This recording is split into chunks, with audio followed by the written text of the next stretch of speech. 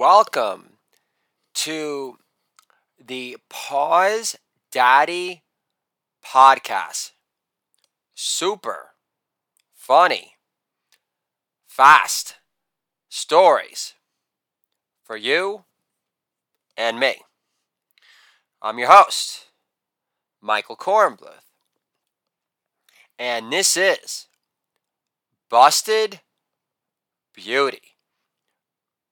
Busted Beauty, otherwise known as Becca Kornbluth, was in no singing mood on St. Patrick's Day, especially during the chanting portion of her bat mitzvah, without a Torah scroll to hide her nose behind, which she inherited from her mom's black Irish side. Still, Becca wasn't too green with envy on her 13th birthday compared to Ivanka Trump's daughter, who most likely chanted her Haftorah portion in Mandarin. In fact, Becca was feeling a tad luckier than most since she struck up a platonic relationship with her best and only real friend, Joshua Prize, who turned her on to Phil Lynot's Soul Man and a Half stylings as the lead bassist and head frontman, singer-songwriter behind Thin Lizzy, who actually looked black Irish from head to toe in real life, sporting the supersize Fly Guy 70s afro to match. Getting Becca into Thin Lizzy live and dangerous wasn't the easiest sell, despite Phil Lynott being considered Dublin's answer to the biracial Bruce Springsteen of his day, because she associated everything Irish with her busted looking nose with a bump on top that no amount of Irish Spring, when applied to it, could smooth her ruptured soul. After the time, she was forced to feel excluded because of it during a game of Spin the Guinness Bottle on St. Patrick's Day, on her birthday no less, which is the double whammy of in-your-face shame. It was 1 year ago when Becca was forced to hide in the closet at Joshua's birthday party, who was born on St. Patrick's Day, too, so maybe there was some truth behind there being a thing called luck of the black Irish after all. Normally, Becca didn't attend many birthday parties, instead spending her free time at home listening to Neil Diamond's record Hot August Nights while reading crack magazines as her black Irish mom, who possessed a piss-poor tolerance for even low alcohol lagers like Killian's Red, yelled at her dad, Michael Kornbluth, for not touching her anymore, which made her feel like the busted, broken beauty inside. But tonight was different because Joshua Prize was a transfer student from Park Slope, Brooklyn, and not having any friends in this new suburban hamlet, otherwise known as Croton Falls, 45 minutes north of New York City, home of the ultimate St. Patrick's Day parade, he struck up a friendly conversation with Becca after the teacher announced the classroom birthdays, despite both of them refusing to wear green on St. Patrick's Day. Joshua's Prize's excuse was that he didn't think green was the most flattering color on him. Plus, his Jewish father, who married an Irish lassie, also was beat up by Irish kids nonstop growing up in Brooklyn, who called him a Christ killer ad nauseum, insisting his ancestors, 9 degrees separated from Don Rickles' ancestry family line, were responsible for heckling the Romans into crucifying Jesus to death. So sporting green on St. Patrick's Day didn't make Joshua Prize feel so money mighty on Beat Up the Jew Day for being associated with alien blood colonizing bloodsuckers who controlled the Federal Reserve and all the banks in the North Pole, too. So when Joshua Prize was given the opportunity to make an impression when introducing himself to the class, he did. Joshua says, "You're probably wondering why I'm not wearing green today." A classmate yells, "Because you're a dirty gay Jew bastard?" Joshua says, "I was going to say Celtic shirts darken my inner light and look too regular drab for my taste, but close enough." Anyway, I'm having a St. Patrick's Day birthday party at my parents' house tonight, which also happens to be my birthday. We dyed the pool green, hired House of Paint to DJ, and imported a brick oven pizza that was hand tiled in Italy that will be serving all the pesto pizza pies you can eat. Party starts at 7. Hope to see you all there, especially Becca.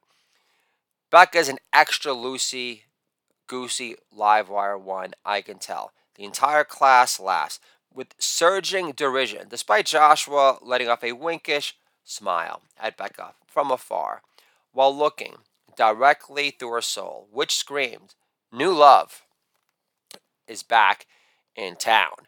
2 seconds into the party, the class bully, Liam O'Reilly, insists they play a game of spin the bottle, but only if Joshua and Becca hide in the closet because they refuse to wear a shirt that says, "Kiss me, I'm Irish."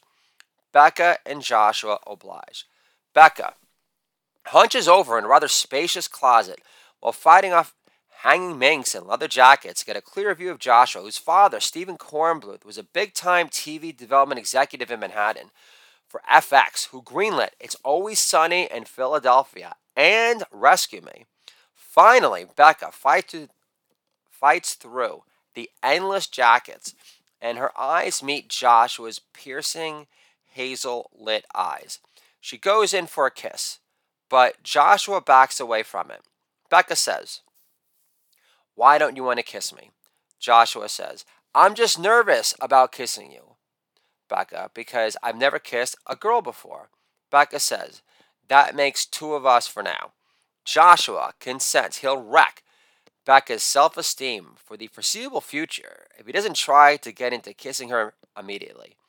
Joshua leans in to kiss Becca with his eyes closed, and they clank their teeth together, almost shattering them into smithereens, showcasing 0.0 kissing chemistry between them. Becca says, "So I wasn't born to be your main squeeze after all. We can still be friends, right?" Joshua says, "Would you like to try jamming this Guinness bottle up my ass to see if I'd like that instead?" "I saw it happen to this girl in a movie once called I Spit on Your Grave." They both exude a nervous yet hearty laugh, neither of them being able to tell if Joshua wasn't more half serious than half joking or not. Now, Becca stands tall over the bema, which is the elevated stage in synagogue, where she performs her speech to commemorate the completion of her bar mitzvah, and says, "One time, a dear friend told me, rejection toughens you up for more rejection. Yet I stopped feeling excluded from a happy St. Patrick's Day since Joshua Prize came into my life. All of a sudden, my birthday felt pregnant with feel-good possibility again. Now, I no longer wanted to bury my nose in AP chemistry books till science camp to hide my mark of shame. I've wanted a nose job for the longest time. Originally, it was the only reason I decided to study for my bar mitzvah, after my dad bribed me with bar mitzvah money to pay for it. But I don't mind my nose anymore, since my friend Joshua gave it a positive spin after a game of Spin the Bottle on our birthdays when we were forced to sit out the game in a closet at his parents' house amongst ourselves. Joshua said, "Don't blame your mom for your busted nose, busted beauty. Blame your gay closeted dad for getting too drunk to pull out again. Who cares if you inherited your mom's busted nose or not? Your dad's the one you should be pissed off at, especially knowing how he wants you to use your own bat mitzvah money to pay for corrective nose surgery that was his glaring production oversight in the first place.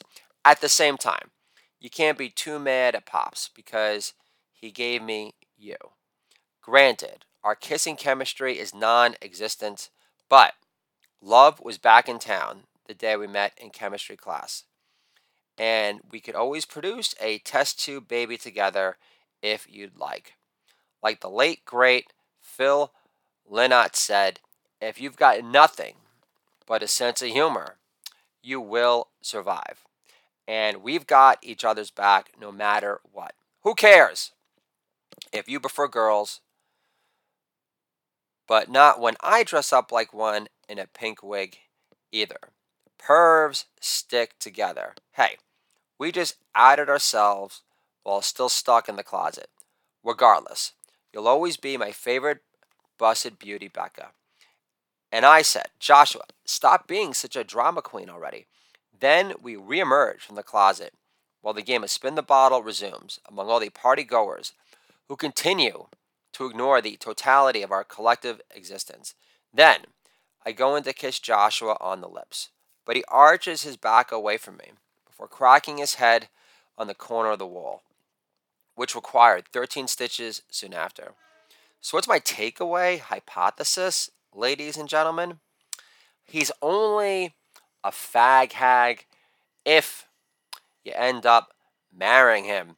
Besides, no busted beauties are perfect. Billy Wilder lives as a gender fluid comedian. Holla! Thank you very much.